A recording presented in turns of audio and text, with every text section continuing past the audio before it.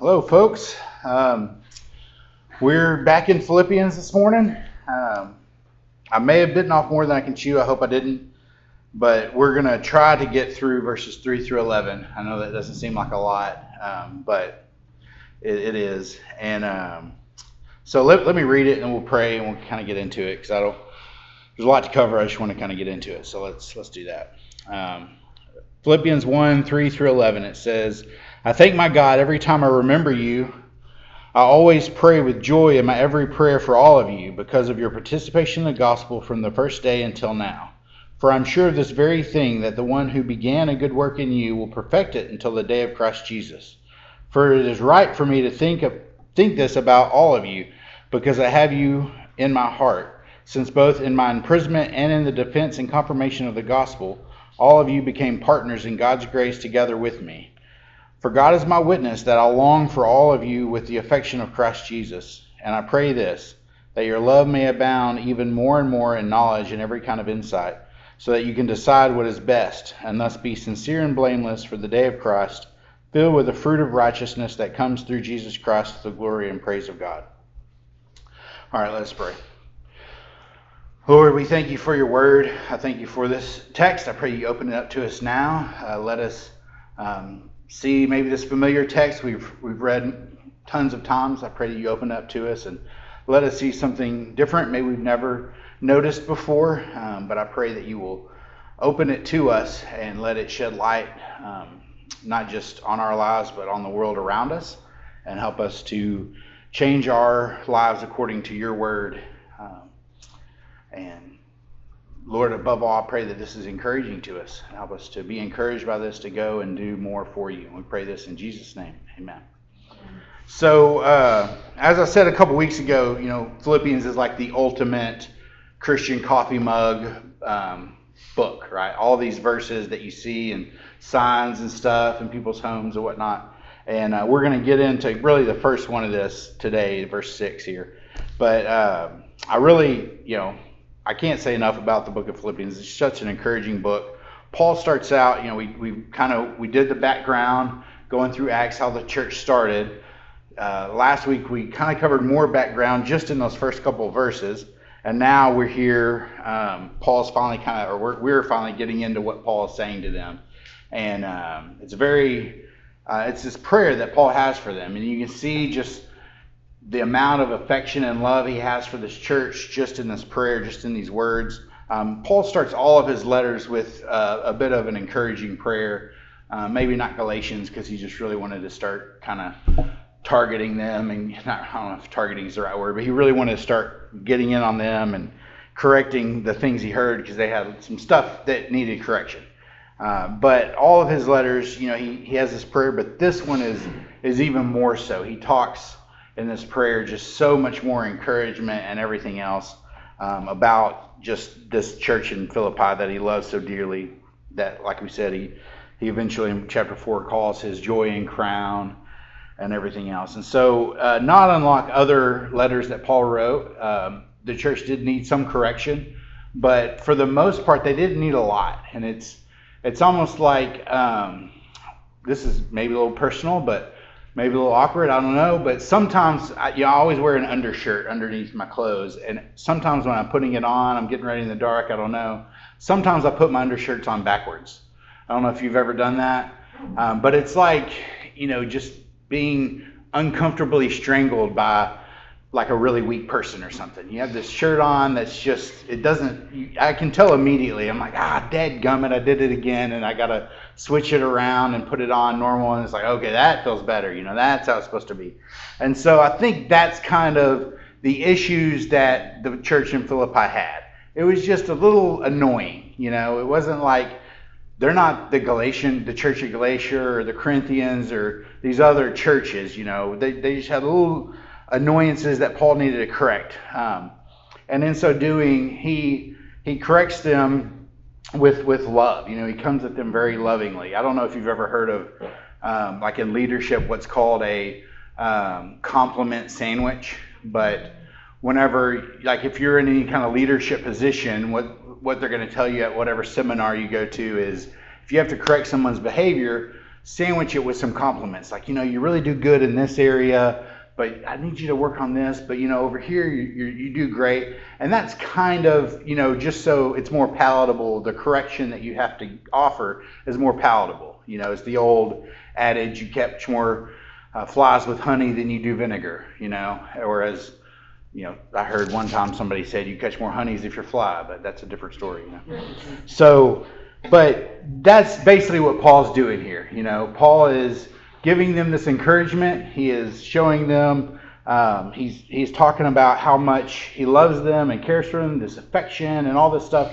And then he's going to correct them a little bit, and it's going to be received a lot better for them if he gives this encouragement to them. And so, and we see that here. So another thing about this is,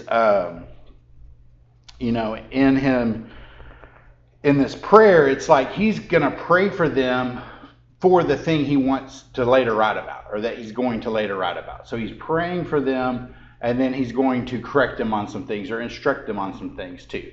And that's good. That's good for us as well when we have, when we need to. That's the model we should follow. I should say it that way. That's the model we should follow. We need to do whatever we do. We should pray for that thing first.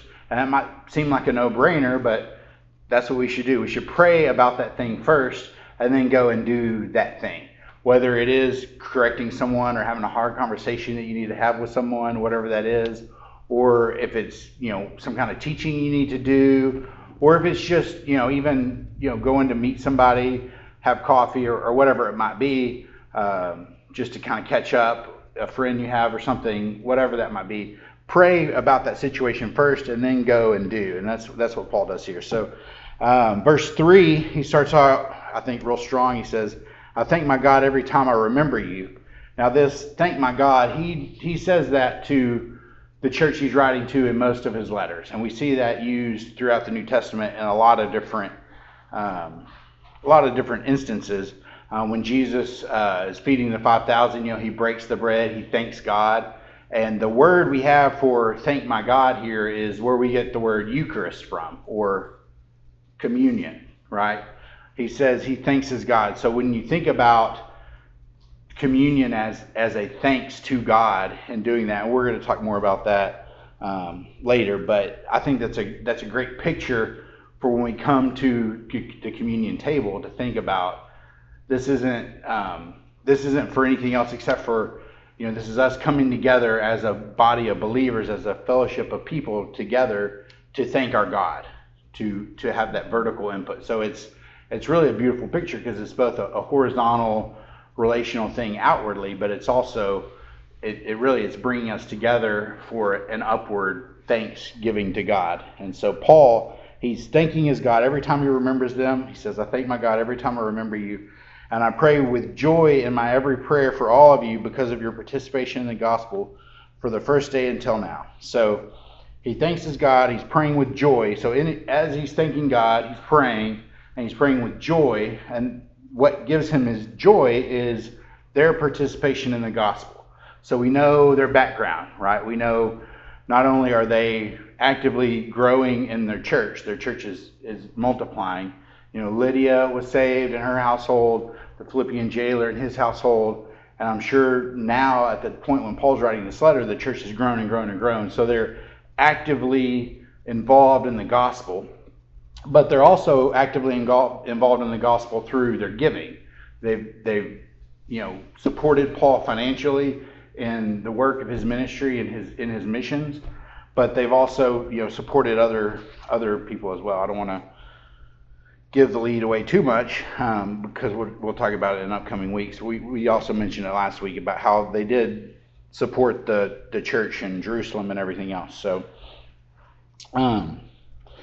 he's thanking God. He's praying with joy because of their participation in the gospel from the first day until now. So from the very first day he was with them, even until now, they have been participants in the gospel.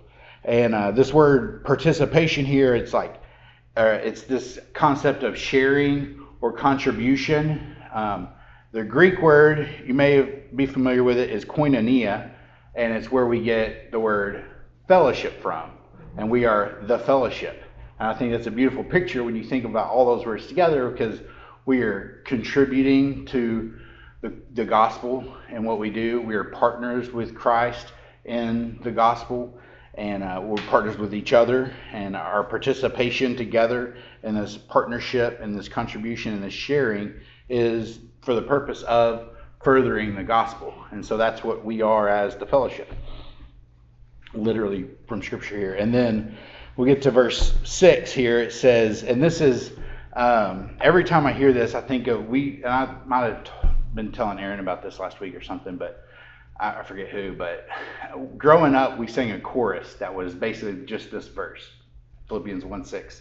And this was like mid to late 90s, maybe even 2000s and 2010s, but it was just a chorus, and it always made me think of like a 1980s TV theme song, and it was, this verse is like, he who began a good work in you. You can kind of see how that was like a sitcom theme song or something, like Who's the Boss or something, I don't know, but it's like, he who began a good work in you will be faithful to complete it. He'll be faithful to complete it. He who started the work will be faithful to complete it in you. And I always pictured somebody singing like that. I don't know why, but that's this verse though. But this is our coffee mug verse for this set of Scripture. Well, this and also maybe 9 and 10, but this is a great verse, and this is. It's a great verse. So it says, for I'm sure of this very thing, that he who began a good work in you will perfect it until the day of Jesus Christ. So there is a lot here to unpack. I'm not going to bury the lead here, but this is all about sanctification. We talked about this a little bit last week. Two parts to sanctification. One, we are positionally sanctified before God, and sanctified means to be made holy. So positionally, we're sanctified before God. That is a picture of being covered in the blood of the Lamb, being made holy, like the Romans 8:29, that we're predestined for the foundation of the earth to be conformed in the image of His Son. So that conforming into the image of His Son, that is sanctification. So positionally, as God sees us being covered in the blood of the Lamb, we are sanctified, but then there's also a progression or a process of sanctification. And that's what Paul later in chapter 2, verse 12, he talks about it as being like working out our salvation.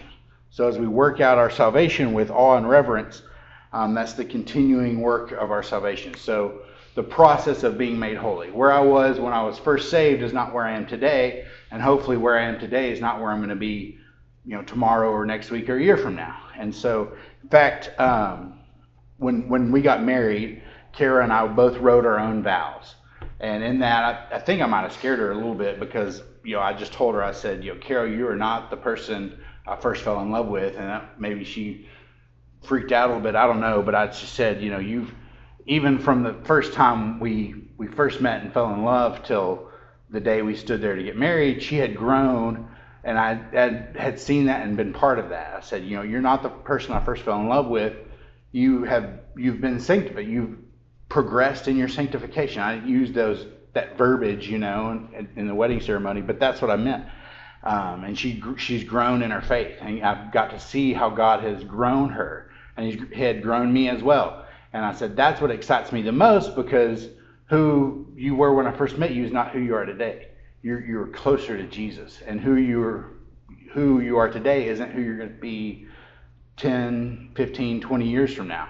And I'm really going to get to be a part of that and see that firsthand in her life. And I said, that's what excites me the most about getting to marry her, is that I'm going to be a part of her life in that way. So, but this idea of sanctification and what Paul kind of talks about here, going into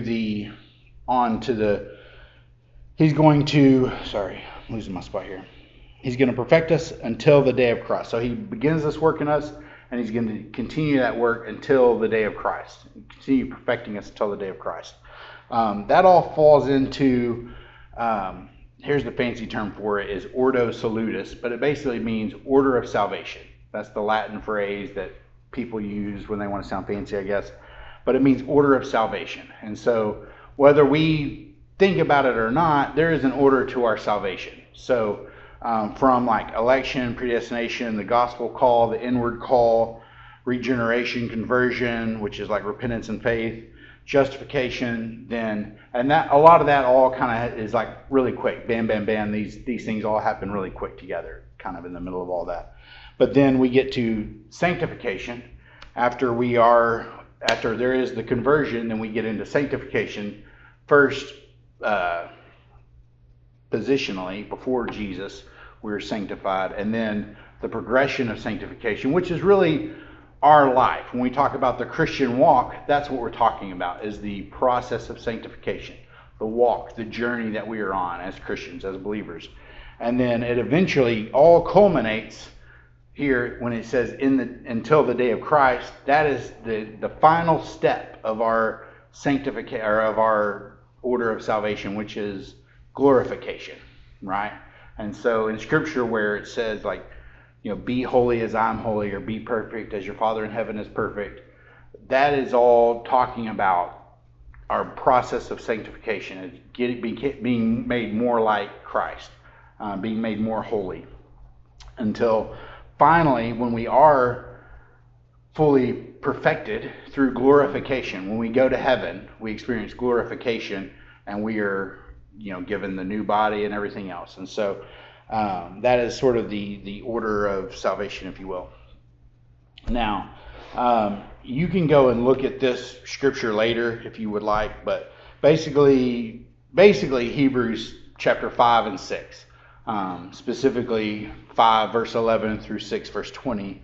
If you just read through that, it's kind of this long, there's a lot of scripture there, but you can look through that and see sort of different stages of our sanctification. I think just for the purposes of this morning, we're just gonna talk about like those stages.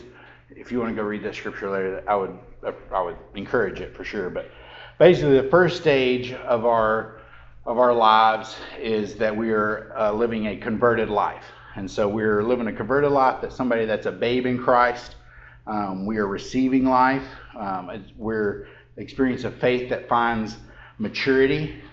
So our faith is finding maturity. So babe in Christ, we're receiving life, a faith that finds mercy, and we are getting the ear of God. So we're babes in Christ, they're getting the ear of God. The next step is that we move on to a committed life. So as we progress in our sanctification, we're going to move on to a committed life. That is an infant on milk, like kind of on through adolescence.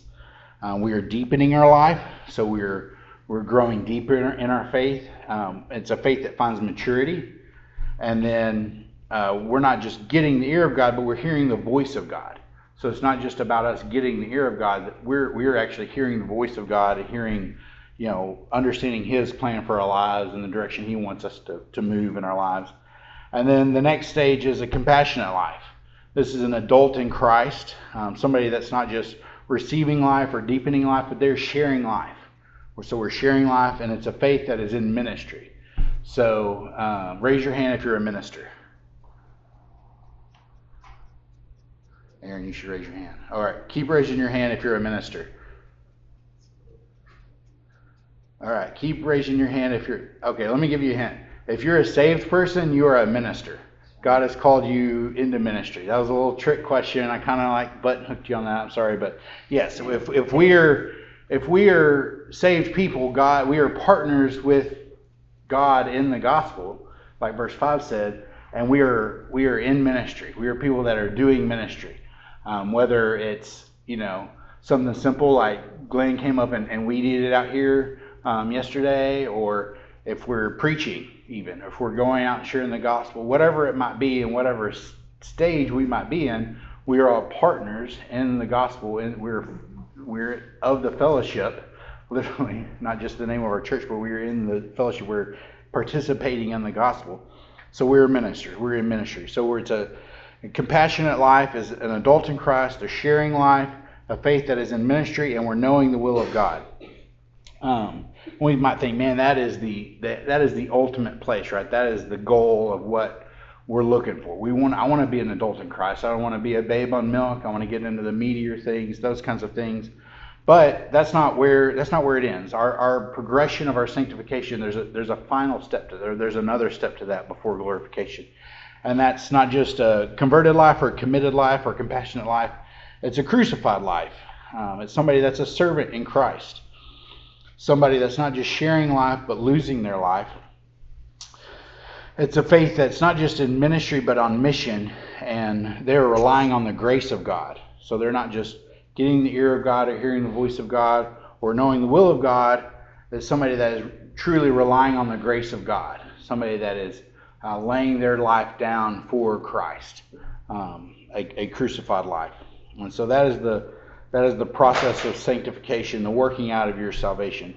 And this is to me, because sanctification is so much of the Christian life, it's something we should talk about a lot. It's something that we should, teach on and think about, and it should be something that is forever.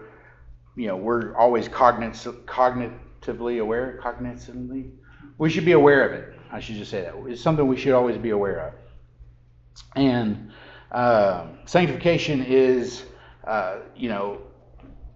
you might be a little bit further along than someone else, and that doesn't mean that you should think of yourself better as that person. It's a timeline type of situation, and you could be, I'm 43. You could be 43 years old and be up here, and somebody that's 80 could be a little further back than you, and that's the beauty of church. That's the beauty of being called into fellowship with one another as believers. I like to think about like the slave girl back in Philippi after she got saved and the impact that she started having. And we see it in churches today. Somebody that's, a maid at a hotel might have been a Christian for several years and has really deepened their faith. And she might be leading a study at a church with a lady who's a CEO of some company or something, and that's the beauty of the Christian walk. It doesn't matter where society says we are, it's where we actually are according to our faith, according to this. And so you shouldn't look down on people because they're not maybe progressed as far along as you are in sanctification. But if you're not as progressed as someone else, you shouldn't be intimidated by that person. You should strive to be more like them. Ask, hey, what are the things that you're doing to get where you are, to progress how you are in your sanctification. And so sometimes that growing, that being made like Christ is, it's a comfortable process, I don't know if y'all have ever heard of the famous Max Lucado book, On the Anvil, but it's this picture of, the Christian life is like we're in the workshop, and sometimes we're a rusty old tool in the corner, not being used for anything, just getting rustier and rustier. But where we need to be is on the anvil, because that's where sanctification happens. That's where God is hammering on us and forming us into something. And that's not always a very comfortable place to be. And so, like, I remember, I don't remember, but I was told when I was a baby, my dad had a car wreck, and my brother and sister were in the car, and this was maybe still the 70s. I was born in 79. Maybe it was the 80s, early 80s. But I remember hearing about my brother went through the windshield of the car. And so, and maybe that's why he is the way he is. I don't know. But he played football and stuff too. So he's had some head injuries and some concussions. Who knows? But my brother, all growing up, we'd be playing and stuff. And he'd get like a little itch on his head, and little pieces of glass will come out. And he had glass in his head for years, and they never bothered him until they started working themselves out of the surface, right? And then it would get itchy, and he'd like just pull this little piece of glass out of his head. And it really was kind of a concern. I do remember this, when my brother was going into 7th grade, starting football, it was a concern for my parents, like, should he be doing this? And like, they took him to a doctor, and the doctor's like, yeah, he should be fine, whatever. It was the 90s, but that was a serious concern back then. So, but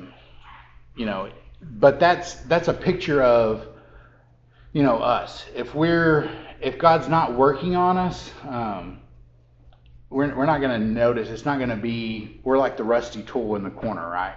But if God is working on us, just like that glass working its way out of his skull, it started getting a little uncomfortable and stuff. And sometimes the Christian life can be a little uncomfortable. But that's when God's really working on us and using us and forming us into who he wants us to be. And then this day of Christ, we don't need to get that confused with like the day of the Lord, where there's the final judgment and all that kind of stuff that we read about like in Joel and other places. But the day of Christ is that glorification, the day of glorification that we talked about, that final step in the order of salvation. When we get to heaven, and we get the final salvation reward, the glorification of believers. So, all right, we're going to push on. Verse 7, it says, For it is right for me to think about this, for it is right for me to think this about all of you, because I have you in my heart, since both in my imprisonment and in the defense and confirmation of the gospel, all of you became partners in God's grace together with me. So this is not necessarily a compliment sandwich, but it's a technique that writers would use. The Greek language lends itself to this literary technique where he kind of sandwiches this idea of participation in verse 4 with partners, participation in verse 5 with partners in verse 7. He kind of sandwiches that together. And so the point of it is verse 6, that he who began a good work in you will perfect it until the day of Christ Jesus. And it's surrounded by, him thanking God for our participation in the gospel. And then also he says, it's right for me to think this about you because I have you all in my heart, since both in my imprisonment and in the defense and confirmation of the gospel, all of you became partners in God's grace together with me. So this Paul's defense and confirmation of the gospel, this is like a legal term, like used in like the court systems and everything for them, where he is giving this defense and also giving a confirmation of the gospel. He's literally referring to his like trial in Rome where he's defending his gospel ministry, or just a general defense of his continued defense of the faith. So he's saying, it's right for me to think this about you because I have you in my heart. And this word heart is, it's this idea of, it's the biblical word used to describe the center for like our heart and feeling, for our, it's like the seat of emotion, if you will. So this word heart here is, I have you in my heart. It's where not just my emotion is, but also my thinking as well. He holds them dearly and beloved. I mean, same as we would use it today. Since both in my imprisonment and in the defense and confirmation of the gospel, all of you became partners in God's grace together with me.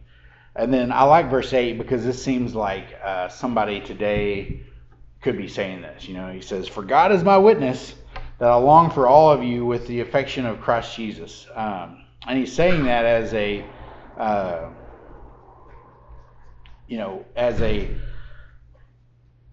basically, God, let God be witness to the amount of affection I have for you. God is my witness, how much I long for you. And you really see the emotion that how much he really loves this church, the emotion he has for them. But, God is my witness that I long for you, long for all of you with the affection of Christ Jesus. I think if Paul would have been from the South, this would have been much easier to read, because he says for all of you instead of for y'all. That would have been much easier for us at least to read. But he's saying he has this great affection for them. And this affection is literally like internal organs. It's where you experience intense emotion.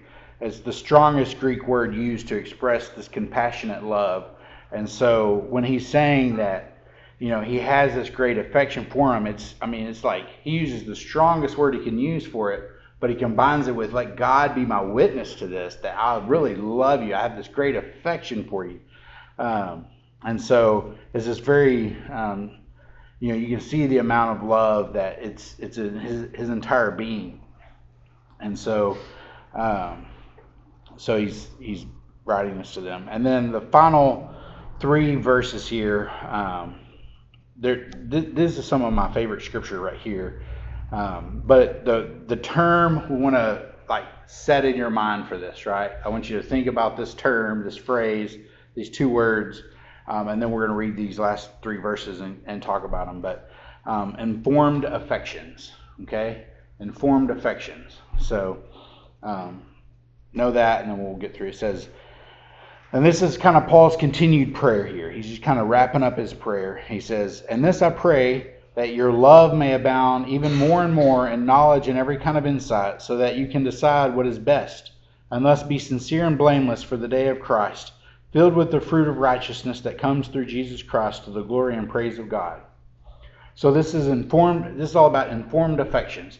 He's praying for them, and it's just, you can see it in Scripture if you follow through. He's praying for them. What he's praying for them is for their love. He's praying specifically for their love. What about their love? Well, he wants their love to abound. He wants it to grow. How is it to grow? He wants it to grow in a few different ways. One, in knowledge. So it's not just about their love, but he wants their love to grow in knowledge. This biblical love is not empty sentimentalism. It's not just the empty sentimentalism, but it's a we as saints, we know that this is a deeper love, and so it's a love that's anchored deeply in the truth of Scripture, and it's not just anchored deeply in Scripture, but their love is regulated by it. So the way they love is regulated by their knowledge, and so he prays for their love to grow. How is it to grow? More and more in knowledge and every kind of insight. Other versions say knowledge and all discernment. So insight or discernment, he wants them to be able to discern things and be able to understand what is the better of the 2 things, right? In their knowledge and discernment. And what is the purpose of them growing in their knowledge and discernment? It's so that they can approve, so that you can decide what is best. So that, in other versions say, approve what is excellent. So you can decide what is best or approve what is excellent. And it's literally, you're making judgments here. You're approving what is excellent. You're understanding, between these 2 things or between these myriad of things, you have to approve what is the best thing. What is the thing that's excellent in this situation?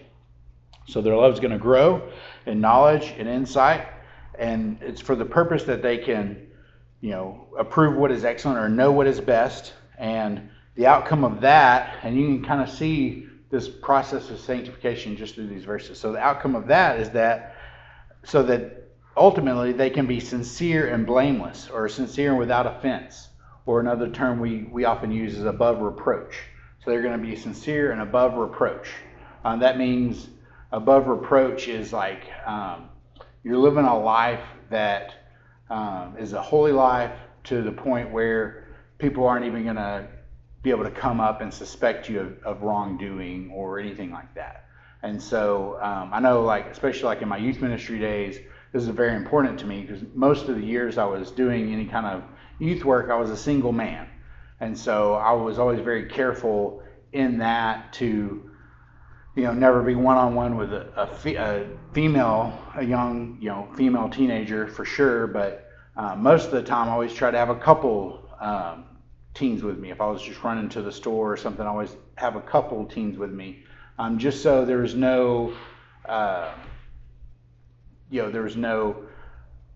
thought of wrongdoing in what was going on. There's no suspicion of wrongdoing or malice or anything else. And so that's what it means to be blameless or without offense or above reproach. Now, this word sincere here, it's actually a pottery term. It comes from pottery, and back in their day, if you were in the pottery business, it takes a while to make a good product. So you have to fire it for a long time. You have to allow it to cool properly and everything else to make a really good quality product. But if you're just pumping out product and doing it quickly and not following all the steps you should, if it got to that point, then you're going to get cracks in your work, and it's not going to be the best work. It's not going to be the purest of work. And so what some people would do is they would melt like paraffin wax into those cracks and then kind of paint over it or something to make it seem like, oh, this is a good pot. This pot has no impurities or imperfections or cracks or anything in it. This is a good pot. And so this word sincere literally means sun tested. So if you're a consumer and you go to the pottery store, then you would take that pot and you would hold it up in the sun and let the sun beat down on it. And if it was a pure pot, great, nothing would happen. But if it had wax melted in it, of course, you hold it up to the sun, that sun's going to melt the wax out, and it's going to reveal those impurities and imperfections in that pot. So what Paul is saying is, for us, we need to be to that point where we can be sun tested. We need to have no impurities about us. We need to be these types of people, and that's who we should be. And he says we'll be sincere and blameless, so sun tested and above reproach for the day of Christ. It says, filled with the fruit of righteousness that comes through Jesus Christ to the glory and praise of God. So we're filled with that fruit of righteousness, and that's sort of the overflow, or it's the fruit. There's no better way to put it. It's the fruit that comes from living a life where we are sun tested and above reproach. We get the fruit of righteousness, and the way we get that is through Jesus Christ to the glory and praise of God. And this is what Paul is praying for them. His desire for them is that their love will grow and in all these steps. It's going to grow in knowledge and discernment so we can approve what is best or excellent, so that we can be sun tested and above reproach to the glory and praise of God. And so it's all for the glory and praise of God. All of our sanctification, that whole process of being made more and more like Christ it's all to bring glory to God. And so he starts out with this, he thanks God every time, and he ends with, it's all for the praise of God. And so this morning we're going to take communion. We're going to have a time around the table to do communion. We'll talk about that in a second, but let me close this out in some prayer here first. Lord, I thank you for your word here. Thank you for this time we had together to come and worship you and praise you and hear from your word. Lord, I pray that this has been an encouragement to me, I know. I pray that you will help me grow more and more in my faith. And as I walk through this Christian life, Lord, I pray that you will encourage me and continue to build me up and conform me more into the image of your Son. But I pray you help us all do that. I pray that this will be something that we all do together as we participate in the gospel together, as we're sharing in this gospel together, Lord. I pray that you will help us to all be people that are growing together. Though we may be at different stages, Lord, I pray that you will build us up as a unified group of believers here. And I pray all these things in Jesus' name. Amen.